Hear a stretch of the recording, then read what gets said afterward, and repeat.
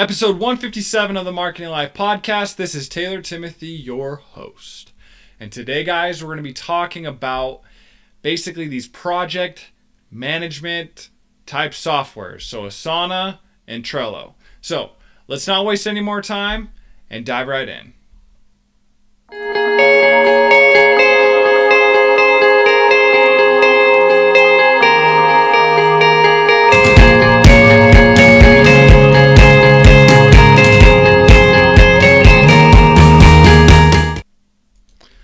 So guys, the reason why I want to talk about this today is because these types of tools out there are super important for your success.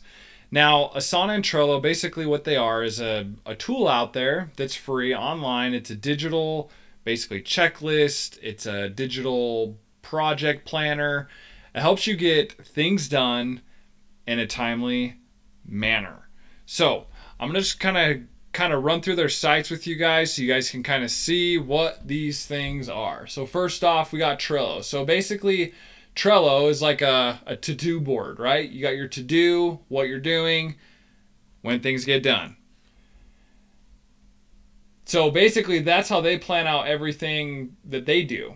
All these things integrate into Dropbox, Drive, Slack, Zapier, so on and so forth. So if your business, for example, if you have a sales team or something, and you're running a sales thing out of this, basically if someone fills out a form, it can be sent over into Trello as a new thing that it's like to do. They need to follow up immediately inside of this. And you'll know if they're following up, if they're working on them, things like that. For example, if customer support, if you're a digital marketer and someone fills out a form, hey, I need all these things done, or they send you an email, basically you can zap that email over into Trello and basically it will tell you that this needs to get done. So there's different things like that you can set up and do.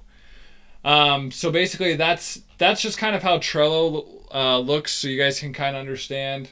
And Asana is right here.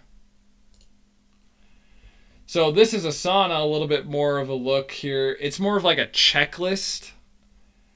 So you have like your list view. You can do like a timeline view. You can do a board like Trello.